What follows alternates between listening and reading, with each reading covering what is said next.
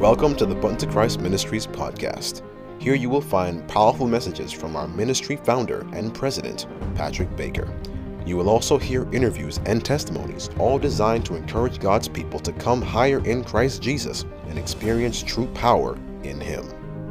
Join us every week on our prayer line every Tuesday and Friday morning at 5 a.m. and Tuesday and Friday nights at 7:30 and 9 p.m. respectively. All times are Eastern Standard Time. And now, without further ado, sit back and enjoy the Button to Christ Ministries podcast.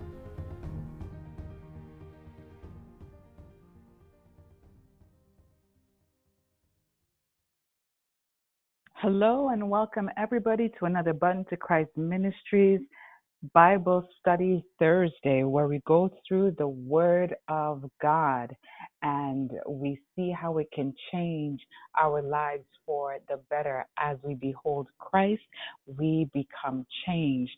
My name is Sister Michelle, and tonight, as I already said, that we're going to have a Bible study, so please let your family and friends know that there will be a Bible study tonight.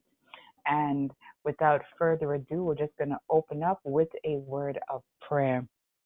Our Father in heaven, we praise you, we thank you, we magnify your name. You are so good and so awesome to us. You have allowed us to come through the week thus far. We're at Thursday, Lord, and another Sabbath is just around the corner. How awesome you are. Forgive us and cleanse us from all iniquity, and allow us to come before you clean, our linens freshly washed. And as we come and abide with you, I pray that you will be with the presenter tonight who is doing the Bible study, that you will bless her and that you will keep her, Sister Marilyn, and that every word that comes out of her mouth will not be her own, but it will be your promises that are held high and that will not return unto you void.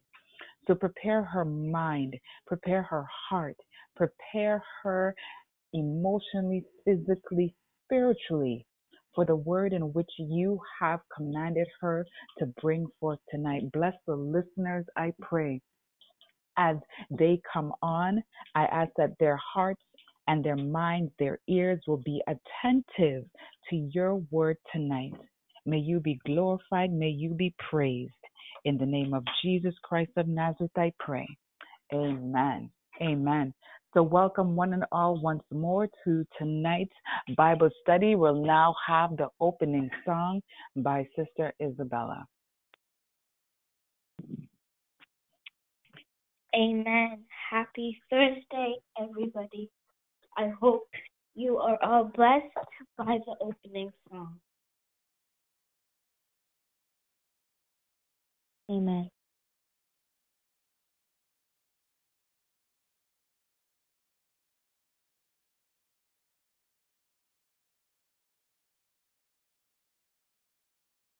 Praise to the Lord, the Almighty, the King of creation.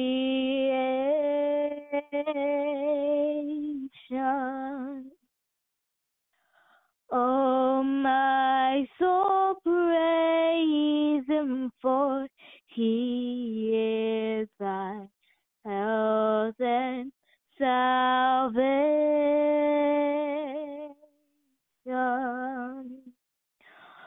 All ye who hear, now to His temple draw near. Join ye in glad adoration.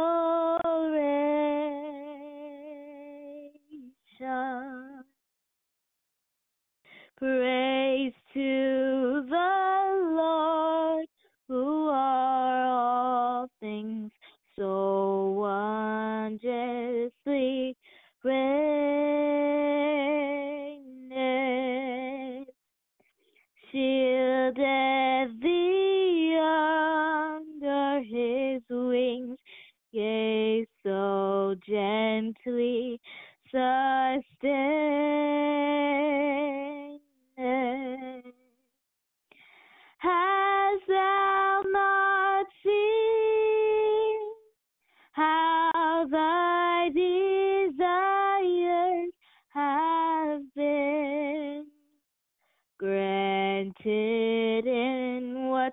He ordained it. Praise to the Lord who doth prosper thy work and defend thee. Surely his goodness and mercy here daily attend thee. Ponder anew what the Almighty can do, if with his love he befriend thee. Ponder anew what the Almighty can do, if with his love he befriend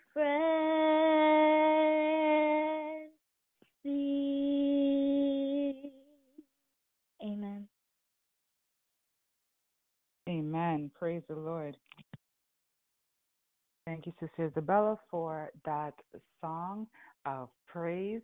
And brethren, at this very time, we are going to open up the line to Sister Marilyn, who is going to be bringing us the Bible study for tonight. So please grab your Bibles, pens, and paper, whatever you need to take notes. Amen. Some people use their phones because they're high tech and they just jot the notes down in their phone. Whatever you need, take some notes because the Bible study is on its way. Welcome and happy Thursday, Sister Marilyn.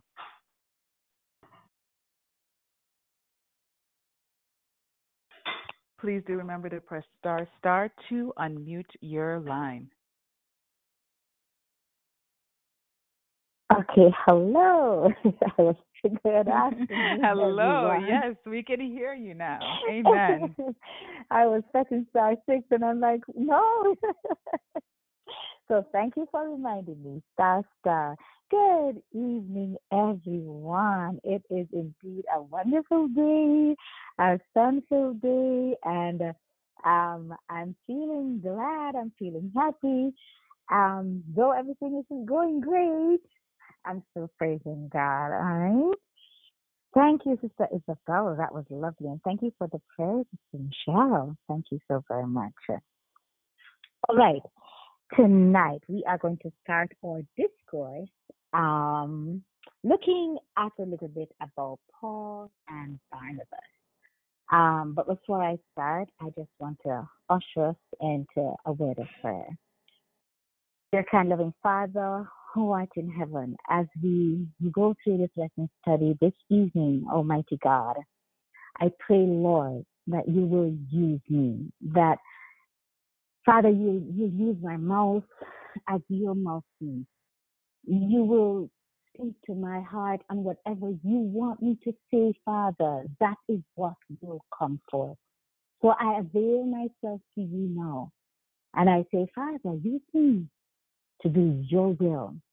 Let everyone listening on this line, dear Father, understand more about this relationship, understand more about mentorship, understand more about forgiveness, understand more about love. Father, we thank you for this discourse that we have this evening and this privilege that you have afforded us to gather together to praise and to worship your name. Thank you, Lord, for leading us. It's our prayer in Jesus' name. Amen. Okay, so I will start our discourse this evening, and we can look at Acts 9, verse 26 to 30. So Acts 9, verse 26 to 30, that's our first section that we are going to look at. And it says, "And when Saul was come to Jerusalem, he essayed to join himself to the disciples. But they were all afraid of him and believed not that he was a disciple. So just a little backstory. We know that the conversion of Saul took place on the road to Damascus because we know that he was a persecutor of the Jews and of the Christians, and he just did not, he was just going with papers on his way to Damascus, and he was just going to, I can just see him filing charges and getting whoever he could in jail, locked up, whatever. He was just on his mission. And God met him on that road, and he was changed. And so now the disciples were suspicious that, I mean, really? This is the same Paul you're coming to us with? No, no, no, no, no, no, no.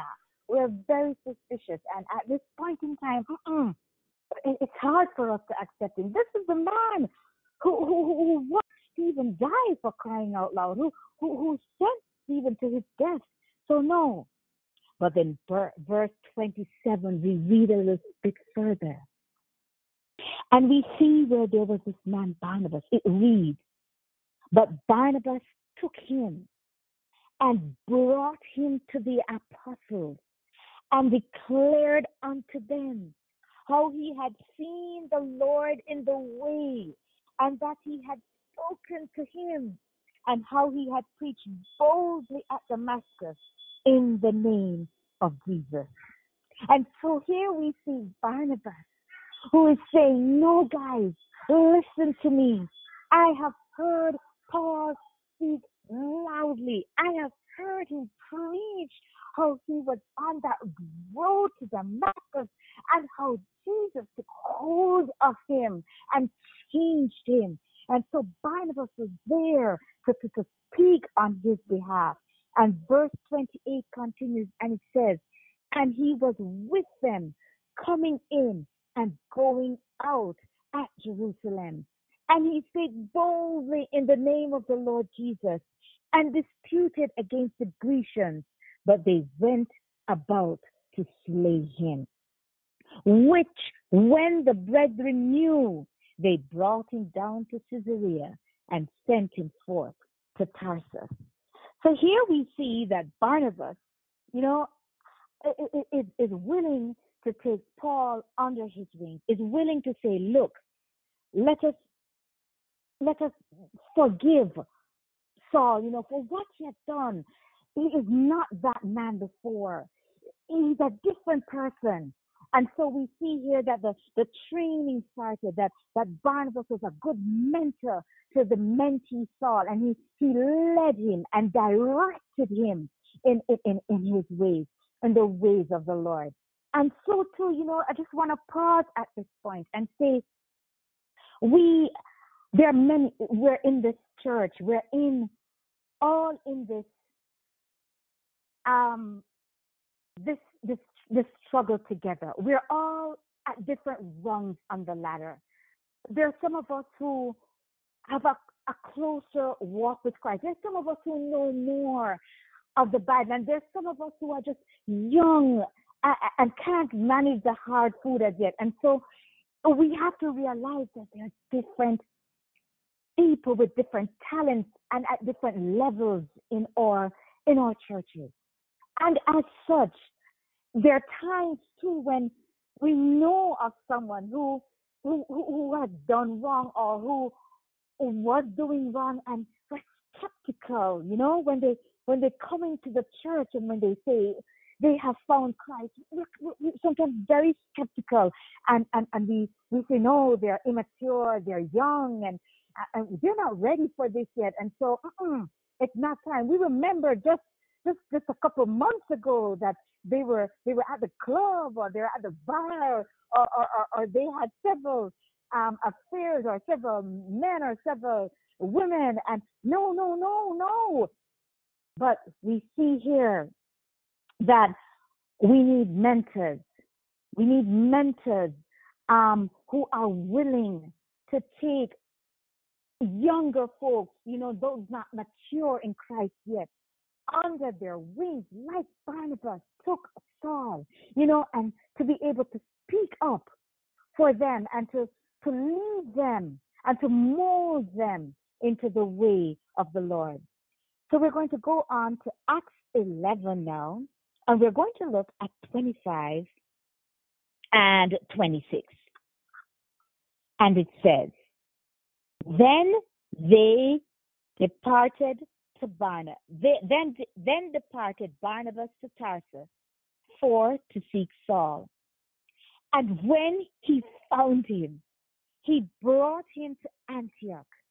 And it came to pass that a whole year they assembled themselves at the church and taught much people.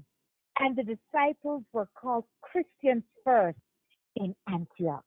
And so we see that they became a powerhouse, a power couple, right?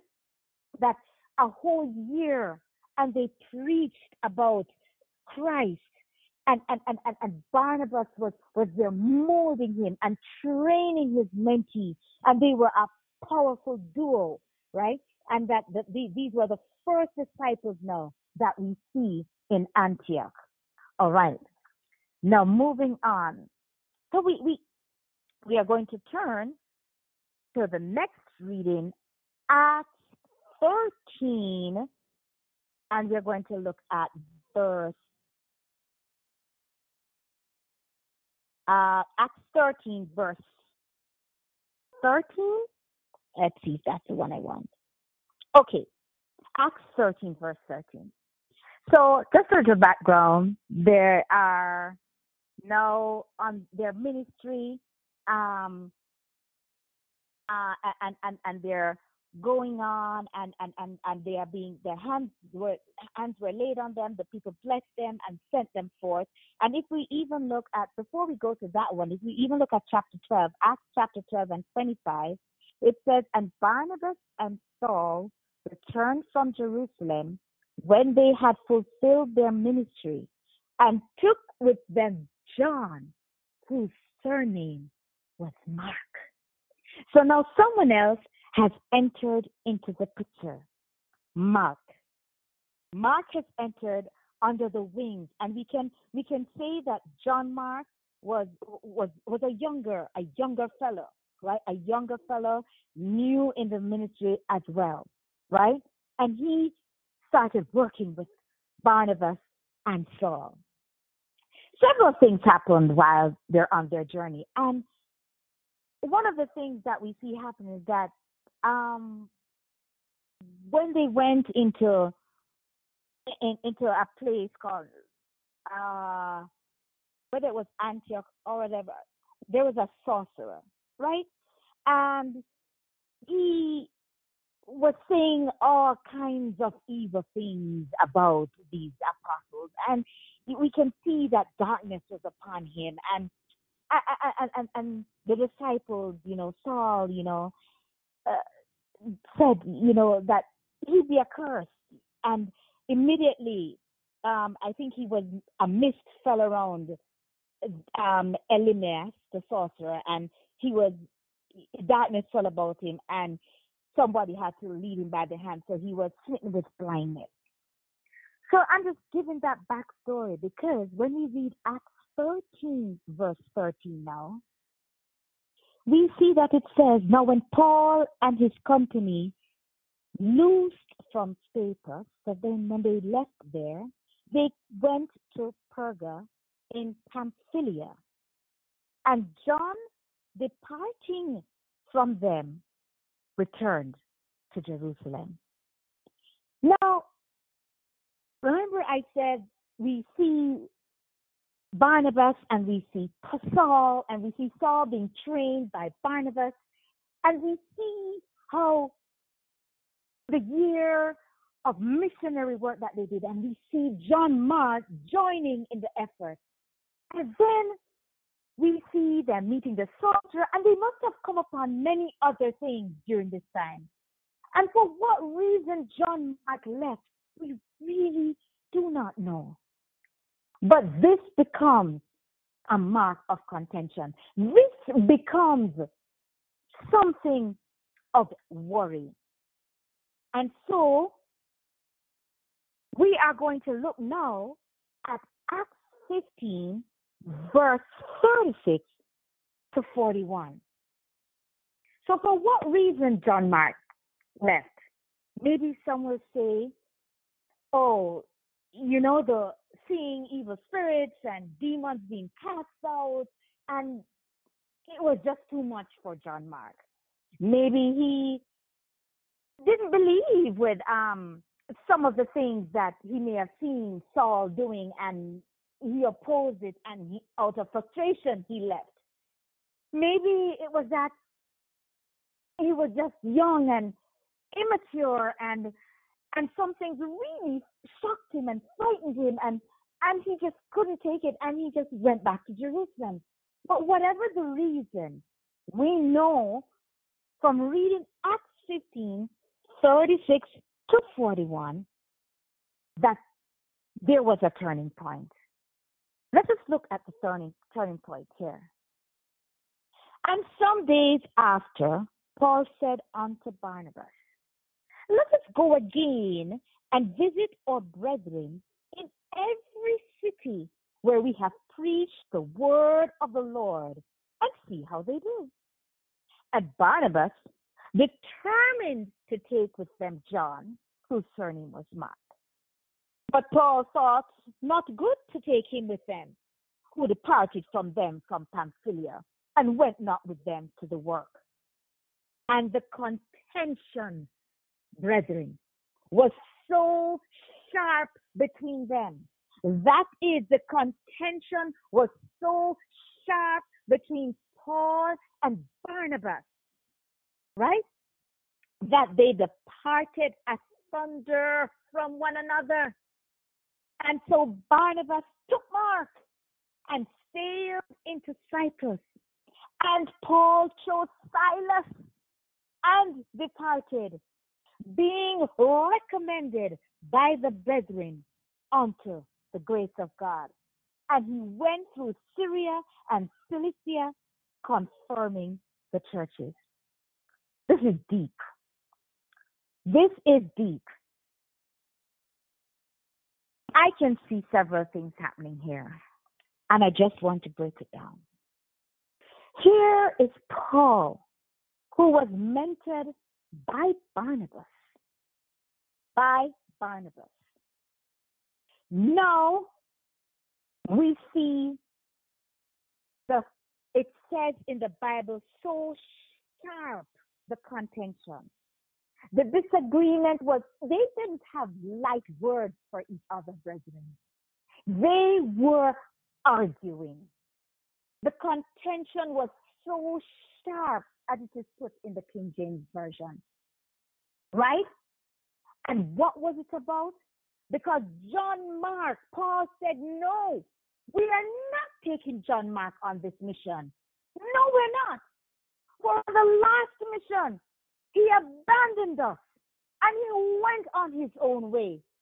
I'm not trusting such a one again on this journey. What if he does the same thing again? Oh no, I'm not going to put up with it. And Barnabas is saying, come on, Paul. No, don't look at it like that. For whatever reason, he left. But he can come along with us this time around. But Paul, he was not having it.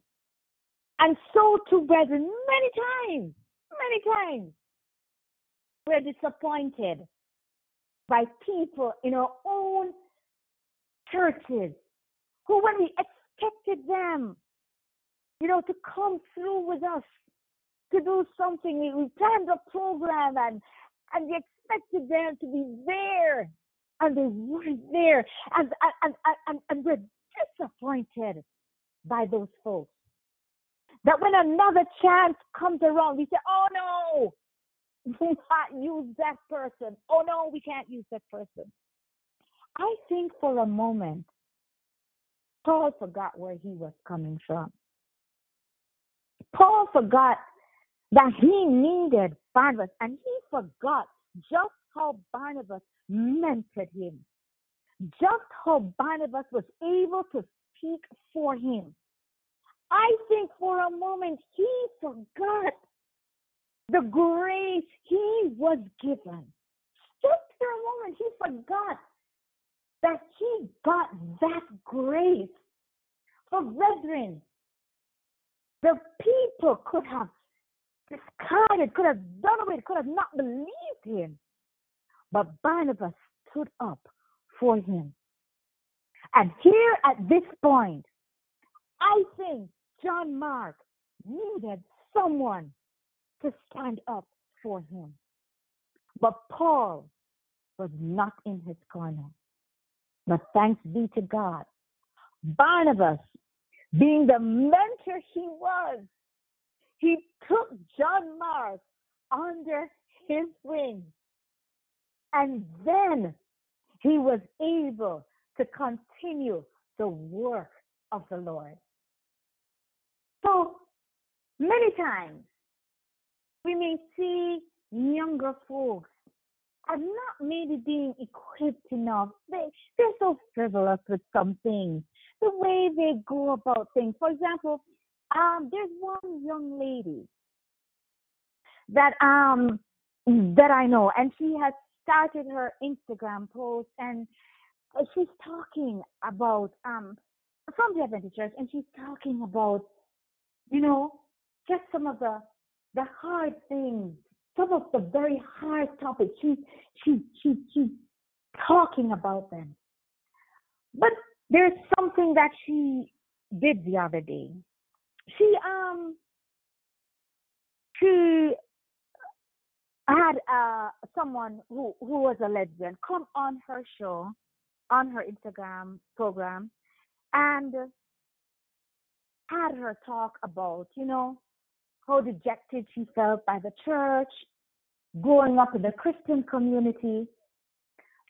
And there were many who attacked her.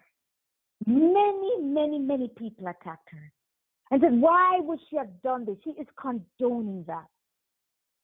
And when I looked at it, I realized it may not have been done in the right way. But it was a learning process for this lady. And what she didn't need at this time was attacked. She did not needed to be attacked. She needed some guidance and mentoring. And thank God there were those of us who said to her, you are on the right path, but you just need to know that there's some things that we're going to have to do differently. And she was receptive of that. But then the ones who condemned her, it was like she was about to give up this work. And it's a beautiful work that she's doing. So, brethren, what I'm saying is that there are times when we will make mistakes. There are times when we will do things and it seems right to us, but we maybe didn't involve the Holy Spirit and we did something that wasn't right. Like John Mark, he walked away from at a time when they were spreading the gospel and they needed him. And so when we think about it, we realize that we too may have encountered others, or we ourselves may have done such things. And so we realize that it is at this time that we need to express patience with one another, love with one another. We're not condoning the wrong, but the way in which we speak to each other must be in love. Must be in love. And so I am glad that for John Mark, there was a Barnabas that was able to take him under his wings and say, look, man, though you did not complete the first mission with us, I am putting my trust in you again, and I want to mentor you, for I know that you can do this thing. I know that together with Christ, we can spread the word of God. I can also take another spin on this little story. And I can show you where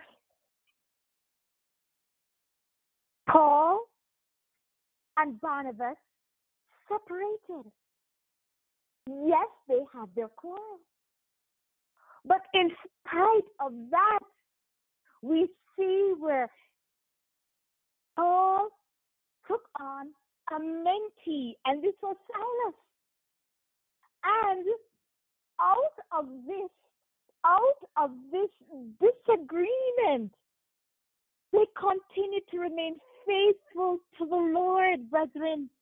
Out of this disagreement, they still continued to go on to the other cities. They still continued to preach Christ. So there are times when we may not agree eye to eye with one another in exactly how the mission is to be carried out. But know that the mission will be carried out nonetheless. And what the devil may have meant to say, yes, he has now put a spoke in the tire. Yes, he has punctured the work of Christ. Yes, he has brought some bitterness into this whole situation, and he is laughing because he thinks he has got the victory. Brothers and sisters, we see that it is not so. It is not so. For the work of the Lord continued, and many people were brought to Jesus Christ. So in our own lives, let us, even if we don't, because we are different individuals. We're all different. And who wants to be the same like everybody else anyway? That's boring. God made us with all these different unique qualities and all these different gifts for us to work together. And there will be disagreements. There will be some who say, should we have the prayer first or should we have the song first? And some will say, no, let's do the song first. But it's better we do the prayer because the prayer is going to hone in the Holy Spirit. And we see that, but this is no reason to stop the work of God. The work of God will prevail. And so when it says we come in one accord, it's not that we won't have different ideas. It's not that sometimes we won't have disagreements. But it's that we need to realize that sometimes personalities are so strong. So I could see that Saul at this point had grown so much that even now he didn't need a mentor anymore. The mentee had now become the mentor. And so too it is when you grow in Christ.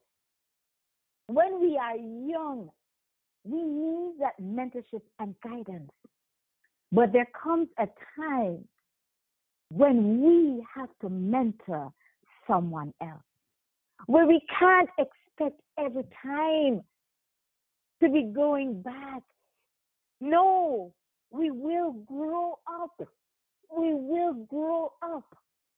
And then that person who we train will grow up in Christ. And then they will train another. And the work will continue. Because, brethren, we do not want the rocks to cry out. We do not want the rocks to cry out. We want to preach the word of God. There are people who are dying. There are people who are suffering. There are people who are yearning to know something else, to want something. There are people who are desiring a difference in their lives. And so we need to mold others.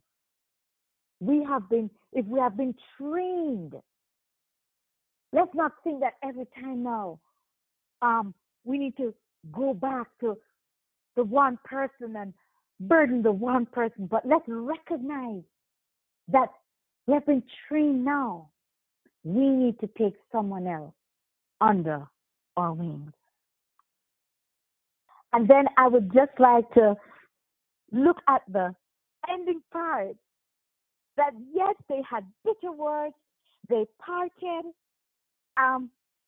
We see where John Mark left with Barnabas, and we see where Paul left off with Silas. But I will say to you that I want us to turn to Colossians 4, verse 10. Colossians 4, verse 10.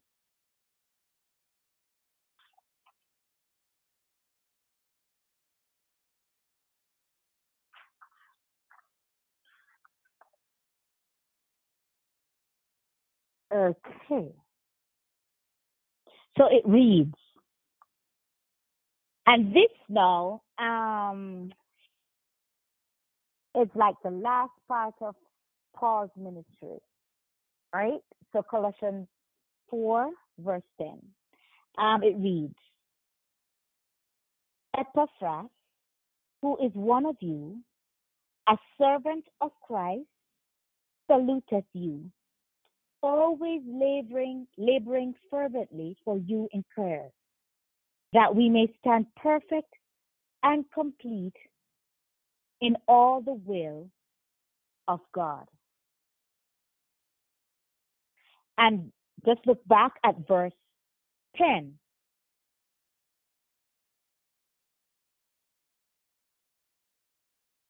Aristarchus, my fellow prisoner, saluteth you, and Marcus, sister son of Barnabas, touching whom ye received commandment. If he come unto you, receive him.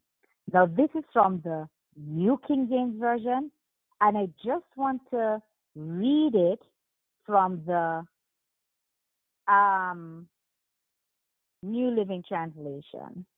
So just give me a moment. I'm going to read it from the New Living Translation. Colossians 4, verse 10. And here it reads, Aristarchus, who is in prison with me, sends you his greetings, and so does Mark, Barnabas' cousin. As you were instructed before, make Mark welcome if he comes your way. This is Paul in his final instructions and greetings, right? This is what he says about the same John Mark. So we see that Paul recognizes that, listen, this John Mark, let me tell you, he is one to be reckoned with. He is a follower of Christ. And when you see him come your way, you welcome him. Isn't that amazing? This same John Mark. Now we're going to look at 2 Timothy 4, verse 11, and see what else Paul has to say. 2 Timothy 4 and verse 11. It reads, and I'm reading from the New Living Translation. Only Luke is with me.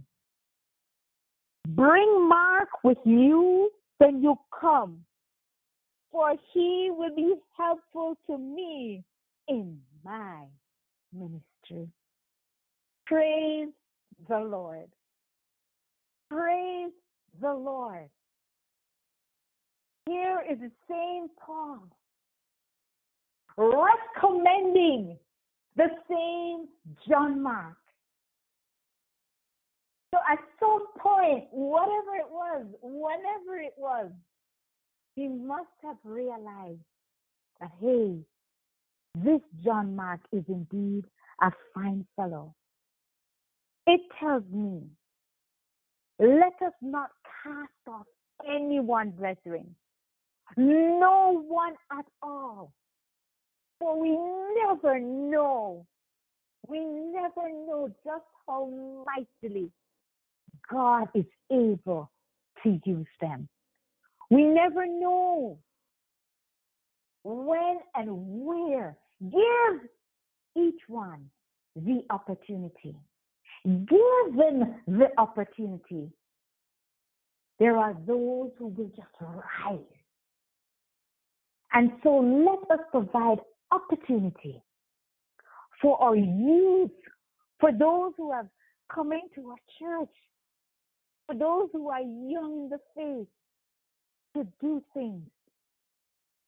things for Christ, to use their talents for Christ. For we know just as in this story, that where we see the progression, that Paul in the end is saying he will be helpful to me in my ministry. God has called each and every one of us. We're at different stages on the rung of that ladder. We're all at different stages. It's not for us to look down on anyone, but it's for us to realize that we all have the potential. We all see potential in others, and we see the talents that they have. Let us use them. Let us allow our children to pray, to sing. Let us give them the opportunity to minister during worship. Give them the opportunity to read the scripture. Give them the opportunity to pray.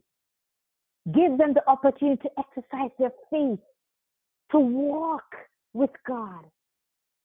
And those who are new in the ministry, give them the opportunity to sing, to help out at the food bank, to give them opportunities to minister. For God has a purpose for each and every one of us. And let us remember that God can use us no matter the state in which we are. Brethren, we have come to the end of our Bible study tonight. I really do hope and pray that you have understood a little bit more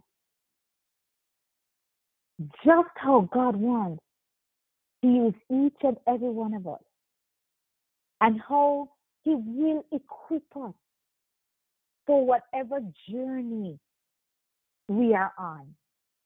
He will equip us. He will give us the survival tools we need to overcome, so that in the end, we will be totally used by Him. Hand over to you again, Sister Michelle. Amen. Praise God, Sister Marilyn, for that Bible study in regards to Paul and John Mark and all of them coming together. There's some dissension there, and then coming back together in the mentorship. And we're definitely going to open it up to the lines.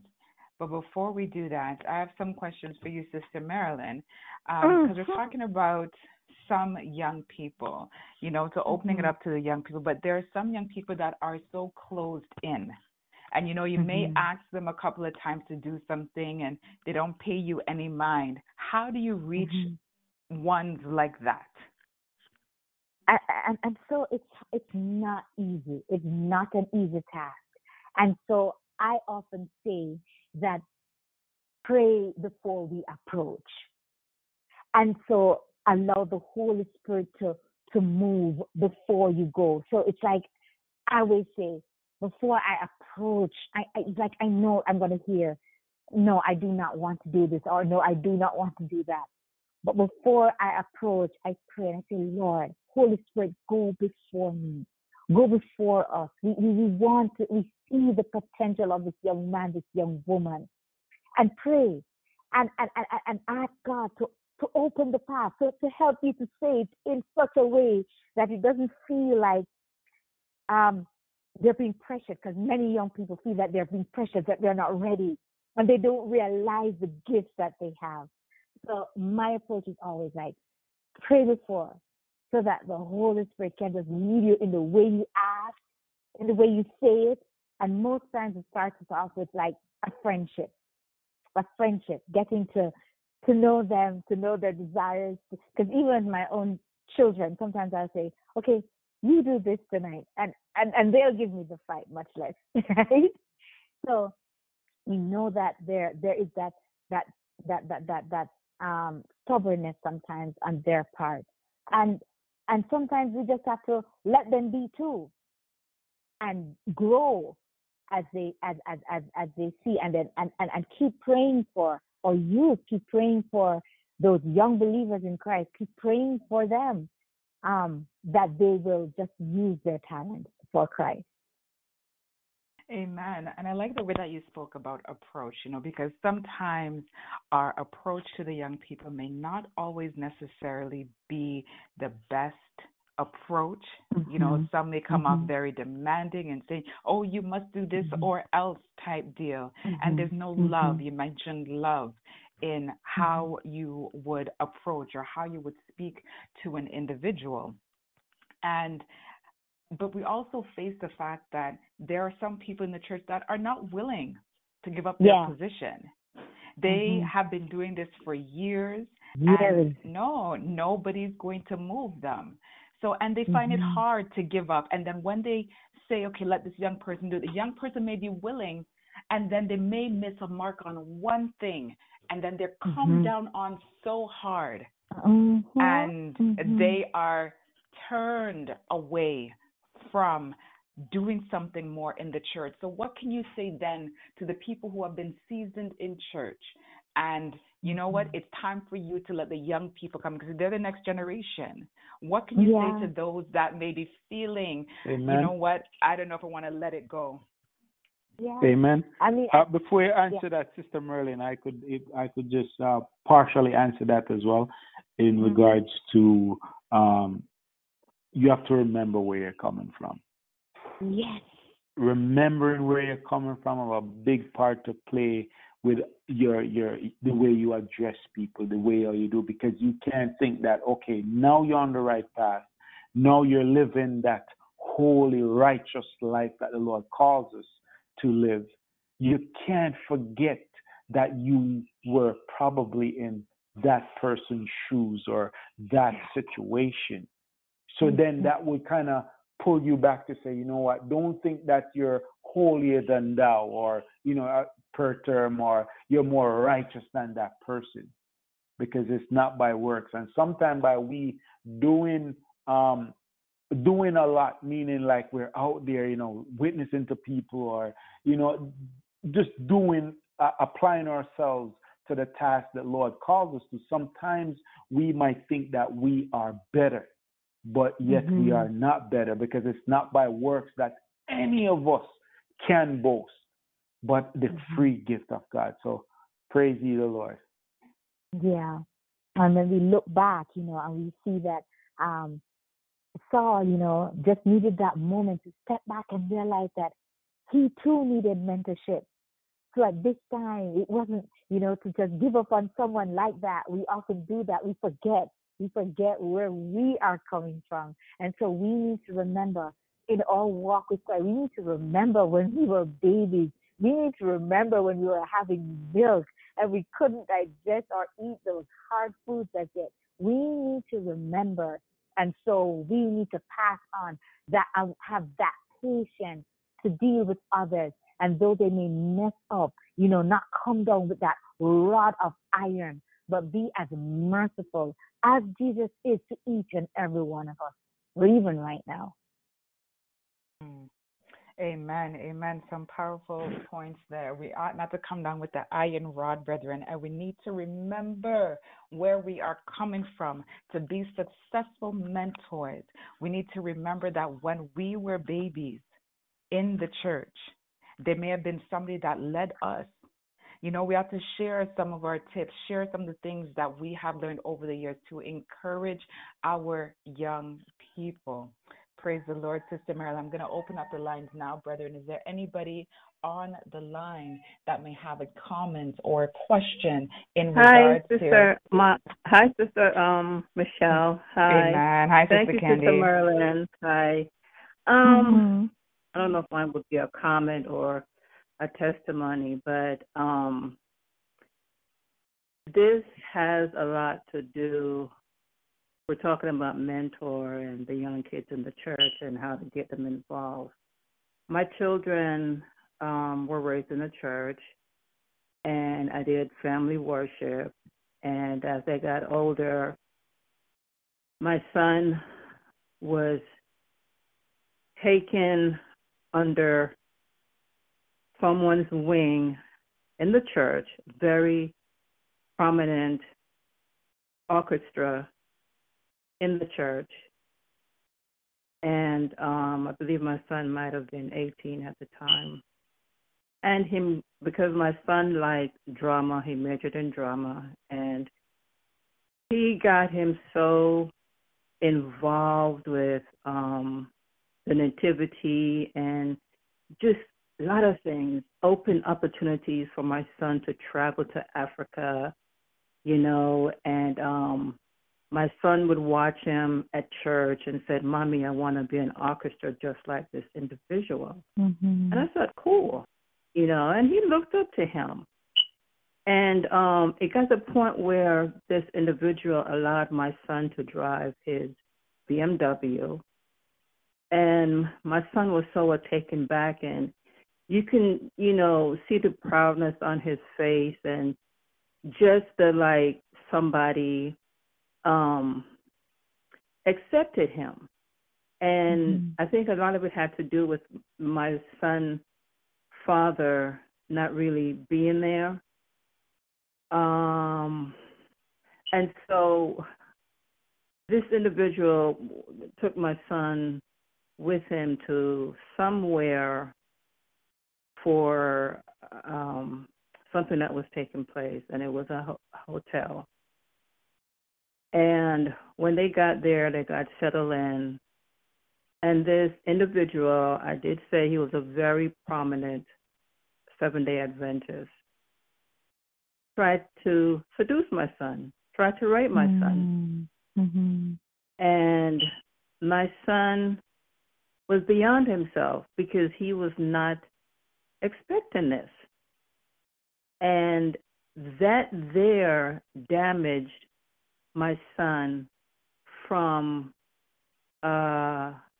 believing that there is a God that cared, because this man was in the church, and it just caused him to lose the taste of anyone in the church with such a position that will do such a thing.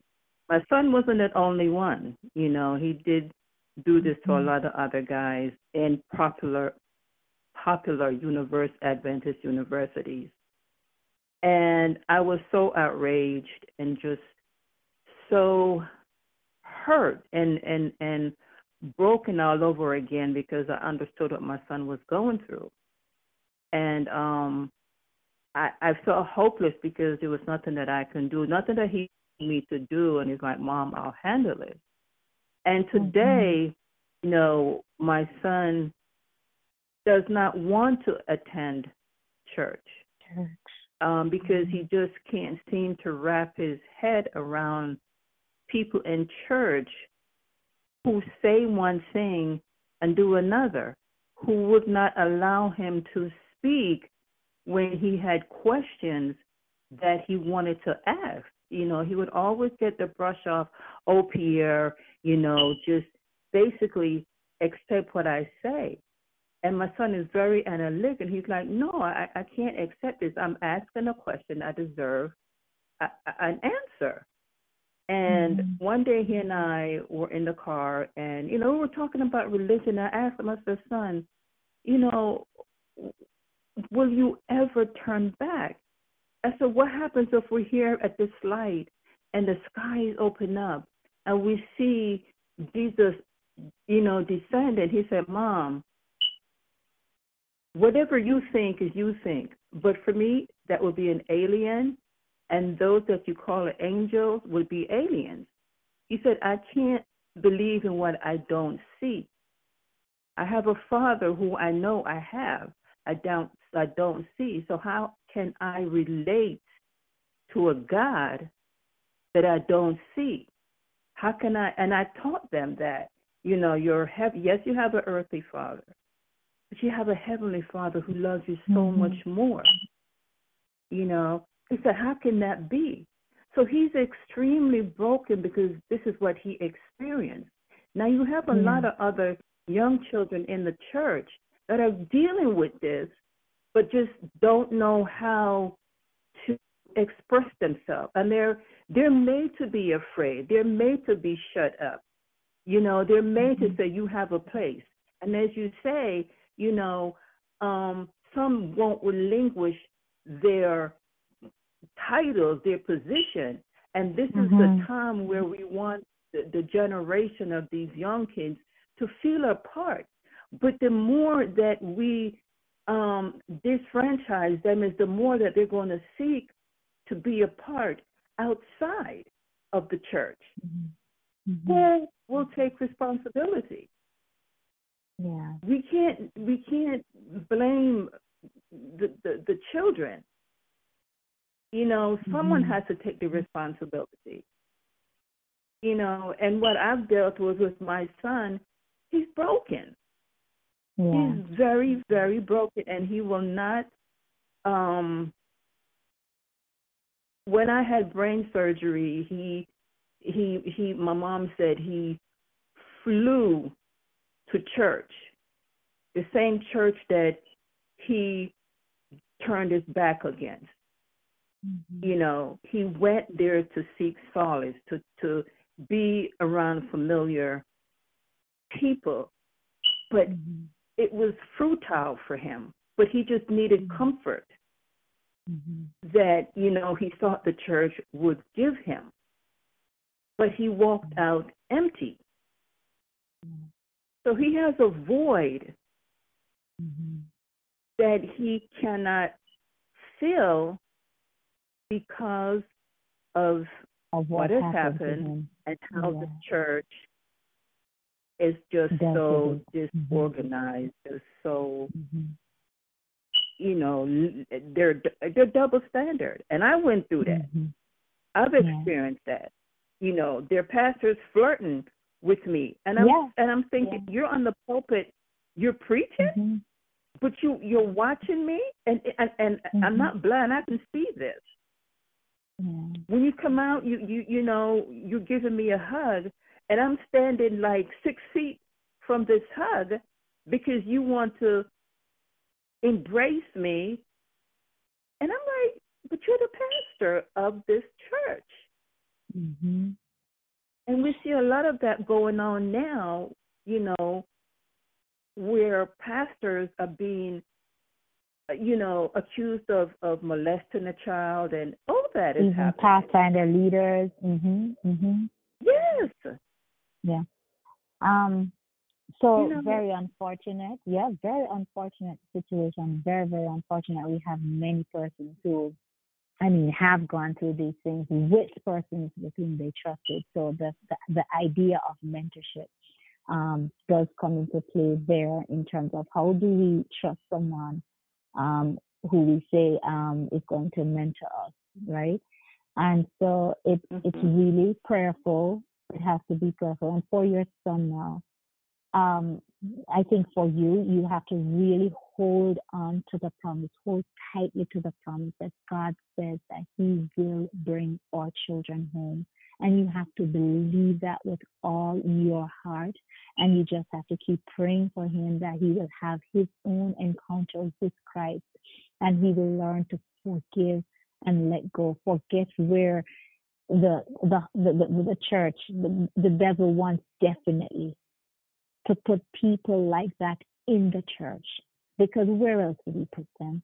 Right there in the church is where he wants them so that he can dissuade other individuals. He can hurt others so that they can look at the church and say, no, this is not where I ought to be. So we know that this is a plan of the enemy to separate us, to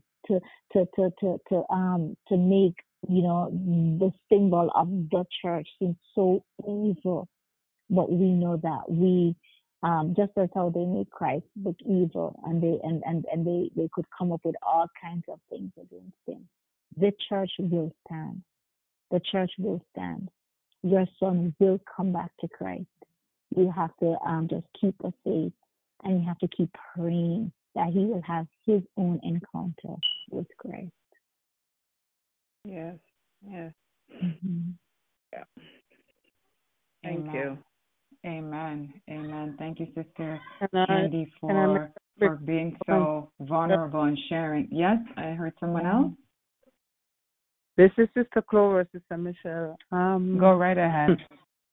As I listened to the comments and the questions you asked, I didn't grow up in the Seventh-day Adventist Church, but I grew up in church, in the Sunday church. And when I accepted the Seventh-day Adventist truth, I realized a lot of things, and one thing I realized that the devil goes to church.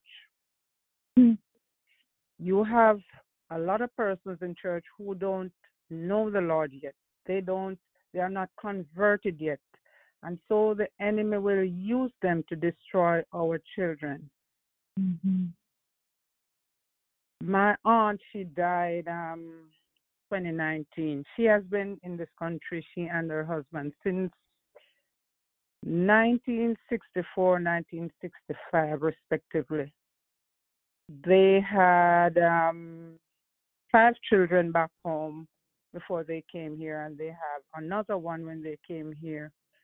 And so their children started having their children, so they have grandchildren. And I remember one of my little cousins told me that one Sabbath, she said one Sabbath when grandma and grandpa wasn't at church, she said 2 of the church sisters went on the podium and called her out by name and described how she wasn't dressed properly. Now, as leaders in the church and seniors who are in the church, if there's a situation like that, you don't do that. That's not the way to address something like that. And that little girl has not been back to church, and I'm still praying, and I encourage her, not to look on, Man. Mm-hmm. Who's fallible. God. And if we, brethren, I think when we read the scriptures, a lot of things go over our heads.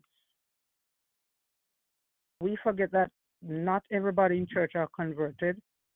It doesn't matter what their positions. And, I heard Brother Patrick said something the other day recently in one of his presentations that, a lot of persons, would want to, to come in and to do this and to do that. But we have to be careful. Not everybody are converted. My husband is a trained pastor, and I am sure I was married to the devil. And I say all of this to say that I think the Lord, because I could not believe that someone who knew the scriptures, who could quote the spirit of prophecy, could be living like the devil. So we as individuals, the onus is on us to know the Lord for ourselves. And we cannot entrust our children to people. It doesn't matter. A lot of kids are being destroyed because just last year, a pastor back home in Jamaica has raped a sister's child, and he's somewhere up here. When the police was on his toes, he ran away. He's somewhere up here hiding. We have to be careful. These are the last days. We have to, by the grace of God, cover our children. That's all I have to say for now. Mm-hmm. Hello. Amen. Yep. Hello. Thank you, Sister Clover, for that comment and for sharing that with us. Definitely solemn things for us to think about and to take heed. To definitely take heed. Thank you. Go ahead, Sister Joseph. Hi. Good evening, everybody. Good Hello, evening. can Go you ahead. hear? Yes, I can hear Hi. you. Go ahead. Yeah, I've been listening, and this type of topic, we should have them more often, because this is what happened in the church, in our church. I don't know, maybe other churches, denominations, but in our denomination, it seems that we hide this type of thing because of our name, Adventist, and we don't want people to know that we have dirty laundry. We don't want people to know our garment is thin, and then we don't say much. Sometimes, if what happened in the Catholic Church, where we couldn't tell, you couldn't tell if some, I don't want to. It's not about religion, but they couldn't go to the parents and say thing about, oh, I've been touched, I've been molested or whatever, because they will go and have you go, especially in Haiti, go wash your mouth with soap and water. You shouldn't say that if they don't believe you, whatever. So this is why some of them, they come and hide under the name. They just like wolf covered with lamb coat. I don't know if it's how you say it. I hope you get my point. They use the name because they have power. It's like, yes, they can do it. Yes, they can. And that's why we have to be vigilant with our children. We might have 10 members, 100 members in the church, only maybe 10%, 15% of them are really seeking the Lord, because we have to make a difference between being a Christian and between being a church member, somebody who is just there on the pew. I think that's a good thing. We are talking about it. We are not afraid to say it for people. It's only the Holy Spirit that will convert people. If they're gonna come, if they're gonna become an Adventist, it's not about what we say or what we don't say. We should talk about it more often. We should, and I'm glad Bottom to Christ is doing it. Sometimes it takes just a spark. I know pastors who are homosexual. And I know, since I'm on the air, I don't want to say where, and I don't want to give too much information about. I know a family, and then not homo but bisexual, married and still doing what they're not supposed to do with. You get my point. I don't want the family to be on the line listening, so I'm not gonna say much. But this is painful to know it. And that make us sometimes bitter if we are not careful, because when you know the person, you see the person being a hypocrite on the pew, at the altar, and then you're sitting on the pew and then listening to them. Sometimes I rather just get up and leave, because I'm not better, but when you are the head, when you are in power, you should know better. So before I close, I know some of the in Haiti at one point they used to send volunteer. What do you call them? People who go to other countries for missionaries. Missionaries. Yeah, some of them would go there and then do stupid on Christian Christ like on nothing that Christians should not be doing, but they become missionaries so they can hide, and then they go to a third world country and they give clothes and they give food and they do things, and by the time you find out, it's too late. We have to speak up. We have to speak up, and I'm glad that this subject tonight was it's a lot going on inside the inner church. It is a lot, and it's not only us. It's everywhere. It's everywhere. But we have to look at the spark, the chunk on our own eyes before we can talk about others. I hope what I'm saying you understand my point. It's been too long. We've been hiding it for too long, not saying anything, and we become as guilty as them. Amen. Thank you so much for sharing, Sister Joseph, because, in the church, it's where a lot of parents or a lot of people put their guards down because they are in a church. The children go running around in the church. You let your children go to the bathroom unassisted. You don't know who is outside there in the hallway, perhaps even watching them, right? So we have to be mindful of these things because there are wolves in sheep's clothing, waiting and ready to attack. Go ahead, Sister Sandra. Yeah, because you know what? Children doesn't love to talk about sexual stuff, especially when they're small. And my daughter, I don't know, somebody did something to her in the church. I know it's all, but she will not tell me what is it. She always say, I just don't like that person. I don't like that person. But she will not tell me what happened. But there's a lot of skeleton in the closet in the church. Because I can tell you this. One time I was coming at the door and a pastor shake my hand and scratch into my hand middle. You know what that means? When a man scratching your hand middle. You understand? Right. And you think I could go tell people in the church that? They would say I am because everybody look up to this man.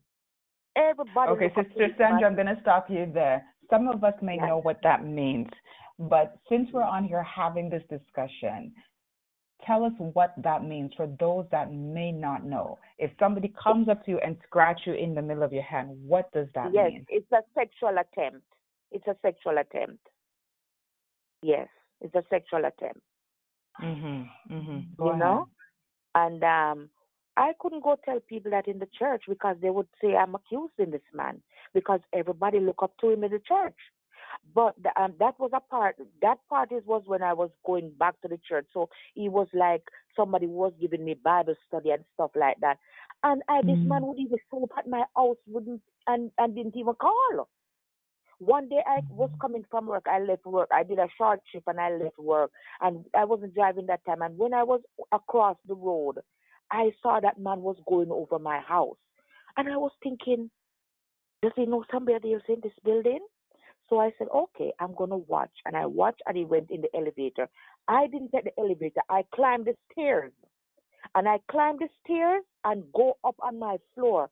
And I didn't open the door to go on the floor. But I bent down and looked to see which door he was going. And he was standing at my door. And he didn't call that he was coming. And these things, sometimes, as my sister said, this is a good topic to talk because we doesn't talk about these things, especially in the Adventist church. And I was just lying there, and when I hear she come out, I was saying the same thing in my mind. And when I hear she come out with it, I say, oh my God, this is such a confirmation. We doesn't talk about, we have to watch our kids very, very, very, very good because we do not know who is who in the church. And as Brother Andrew said, what he said, when he interrupts Sister Merlin, what did he say? Try to remember. Sometimes my brain, just what did Brother Andrew say? Have to remember where they are also coming from. Right. They have to remember where they're coming from. And some people holding the pulpit like they're holy more than some people. No, you have to give the children them opportunity. And some kids up there, like their parents put them up there, it's like they cannot move. You have to rotate. You have to give other kids the privilege to, So this is such a good topic, Sister Michelle. Such a good topic because there's a lot of stuff going on in the church and people does not want to talk about it. Thank you. And hello? Amen. Hello? Yes, go ahead, Sister Joseph. Oh, yeah. And also, I want to go fast. Also, sometime when we have this type of topic, the time, because you don't know who you're going to, if you save one person from going through to that, your job is done. Just one person is too many to go through that. One pastor came for one month evangelistic meeting, and he came and destroyed his own marriage and destroyed a non-baptized member's marriage. And what happened? He was having wasn't a good husband to the wife because he was messing around with other church members. He came from some, I don't want to say where, but he came to US to do the thing. From another big country to come here. He came here to do the evangelistic meeting. So the one lady that she baptized, and he ended up having an affair with her. She left the husband, and after I don't know how long after that, his wife now, the divorce. And then you know what? He's living with that member now. I don't know if now, but I know as of last year, he's living with that member. And then you know why I'm coming with this topic is because the church, they just close their eyes, and it's like, oh, you don't talk about the men of God. What kind of men of God would do that? I know we're all human. It's like they give them, I don't know, in other cultures, it's like they give too much authority. Just because you bear the name doesn't make you give you the authority or to misuse or to use your power to do evil. So, and then sometimes if you speak about certain things, and some members, they will come after you. It's like you shouldn't be talking about certain things because he is the man of God. He is the man of God. Same way, we have a lot of female pastors who are lesbian, and we don't talk about that. And, at least one of them came out boldly and then say, okay, this is who I am, and then left the church. She was on the Sabbath day, too, when she gave her resignation.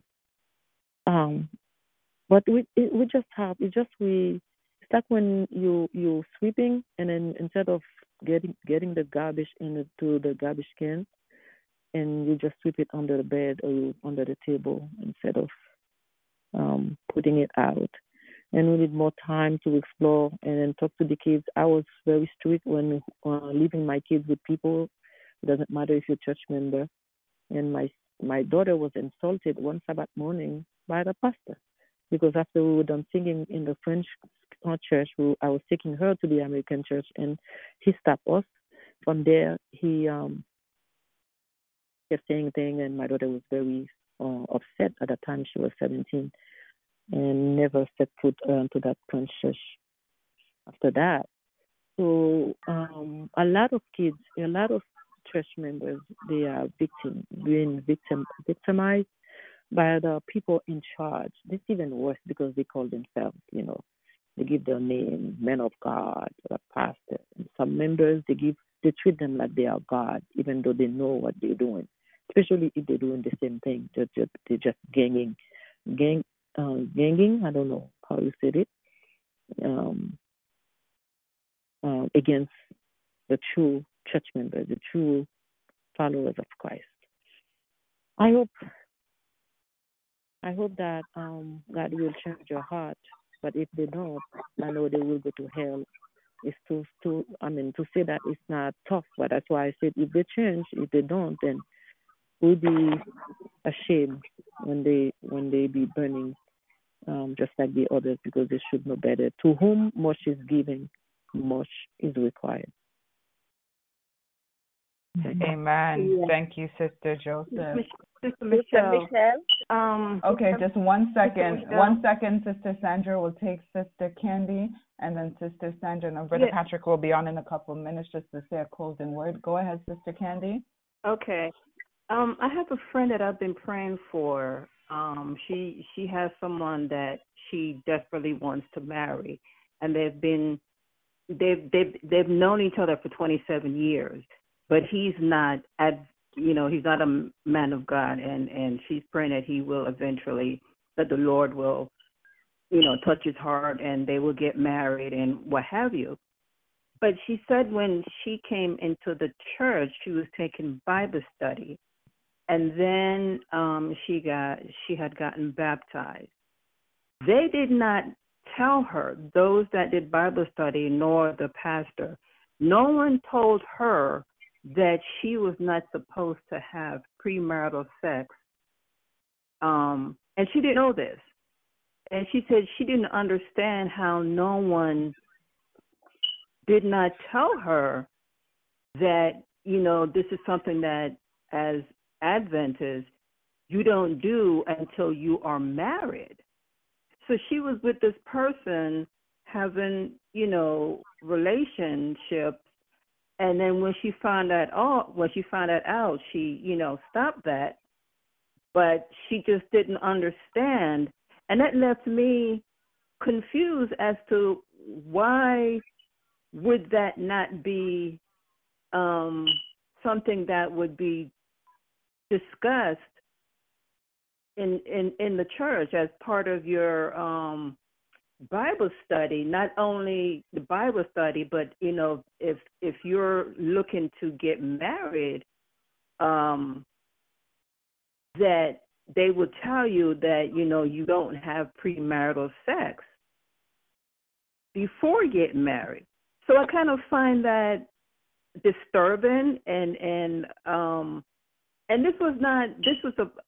they weren't counselors, they were elders that were given Bible study that did not tell her that you don't have premarital sex before marriage. Mhm. Mhm. And you see, sometimes those things are glossed over because it's not something you talk about in the church, right? It's like hush, hush. We don't mention about those things. And some people assume that you're supposed to know that. No, like your friend, you need to spell out everything. She is a new Christian. She's a new convert. Speak about everything that she may encounter. But sometimes it's just, sister, it's about getting somebody in the pool. It's about the number, and they're baptized, and that's it. So true. Mercy. So true. Sometimes we need the care. Sometimes people need the mentors, brethren, the mentor to really take the hand of these individuals and lead them. Sister Sandra will take your comments, the last comments, then we're going to go to Brother Patrick. Go ahead, Sister Sandra. You're hearing me. Yes. A few years ago, I have an encounter in the church. It was a spiritual one. There was a new pastor that comes to our church. And while he was up on the pulpit, there was a sister. They were doing the prayer, when everybody goes to the altar and pray, And brethren, let me tell you something. I was kneeling down and we were praying. I had my eyes closed, and when I look, I see scores of men running off the pulpit. All the men up there was running off the pulpit till I could see like jacket flying behind them. And I'm thinking, why are they running off the pulpit and the woman is praying? And when I opened my eye, I put my hand over my mouth because I was shocked. It was not physical, it was spiritual. And until today, I just cannot understand, but that's what I see, and I know it was not something good. And I was just blown away. That was what I really wanted to say. Yeah. So in all, what do you think the Lord is showing you in that vision, sister? Yeah, something wasn't right about that. Well, I don't want to judge anybody. Something was just not right about the pulpit. You understand? Because the woman was praying and scores of men was running off. But in my mind, I was thinking they were running for real. So I opened my eyes. And then I just put my hand over my mouth because I was shocked. I said, oh my God, it's not physical. It was spiritual. Yeah, but to know the term, I don't really know, and the Lord.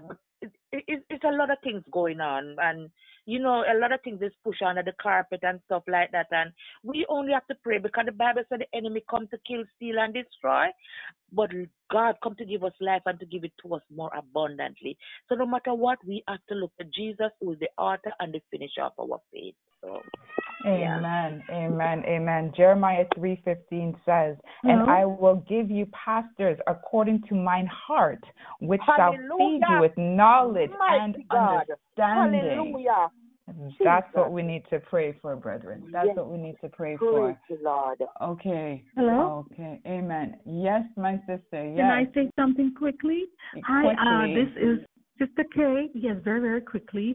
I would like prayer for our church at West End Seventh-day Adventist Church here in the Atlanta area because we've had something on the news about 3 weeks ago.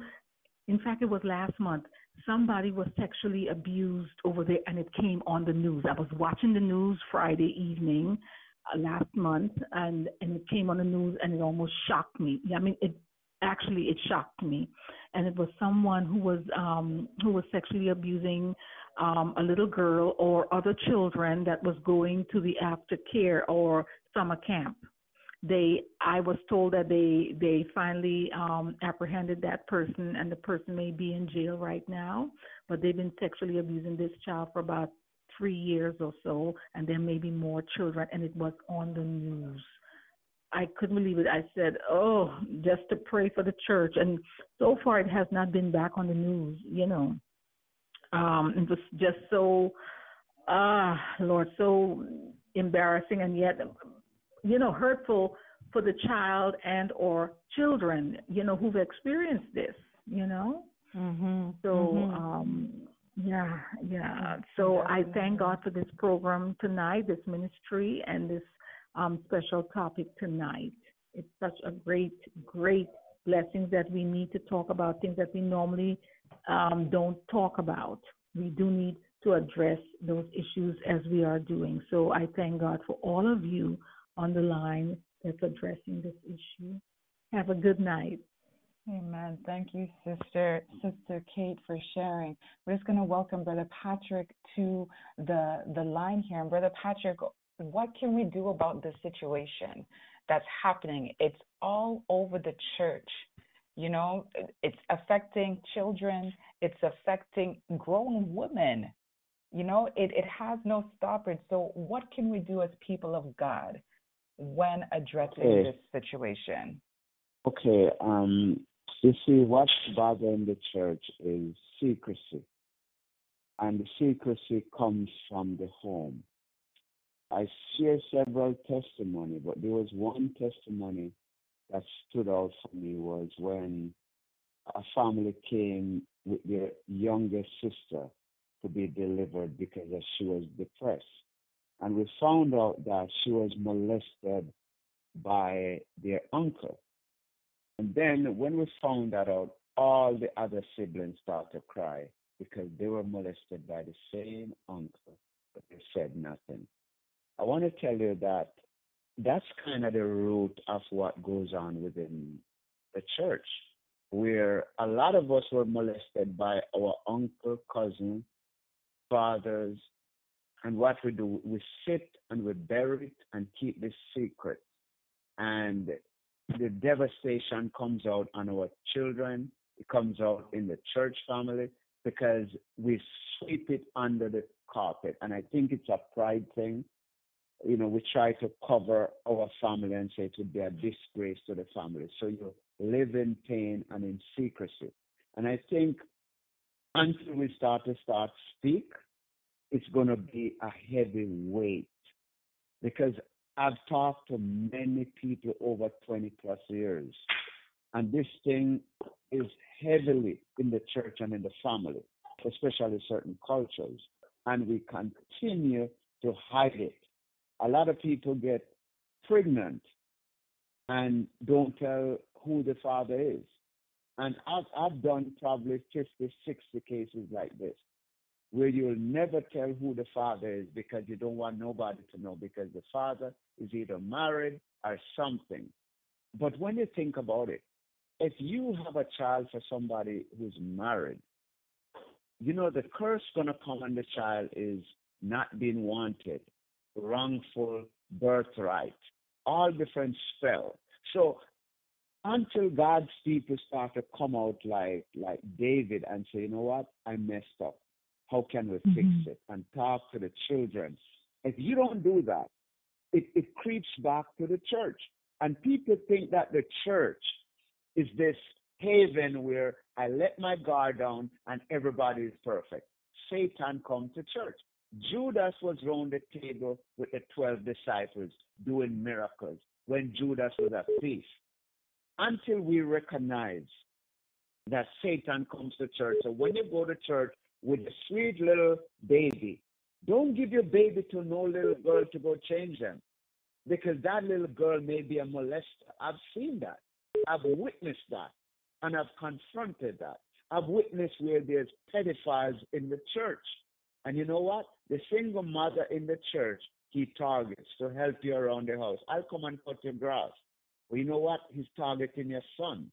But some of us are so blinded by our trials and doing 10 jobs that we not even recognize that the devil is cutting your grass and looking an opportunity to molest your son.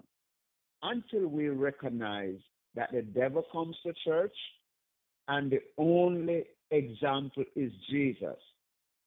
The pastor is under attack. So when you hear about pastor doing things, they are even under more attack more than anybody else. So we need to pray, and we don't need to say, why did the church and look what happened in the church? Because you know what? We're living in this world where the devil is active. We have to be vigilant. A lot of us are sitting in secrecy, and that's what's killing us. So until we're ready to open up and don't trust anybody, don't let your guard down when you get to church, because this is the church. Well, hello, somebody. Judas is sitting at the front bench. Until we recognize that, we're going to have issues. Amen. So it starts with the family. The secrecy, brethren, is what we need to address, the secrecy. So, brethren, it has been a wonderful Bible study.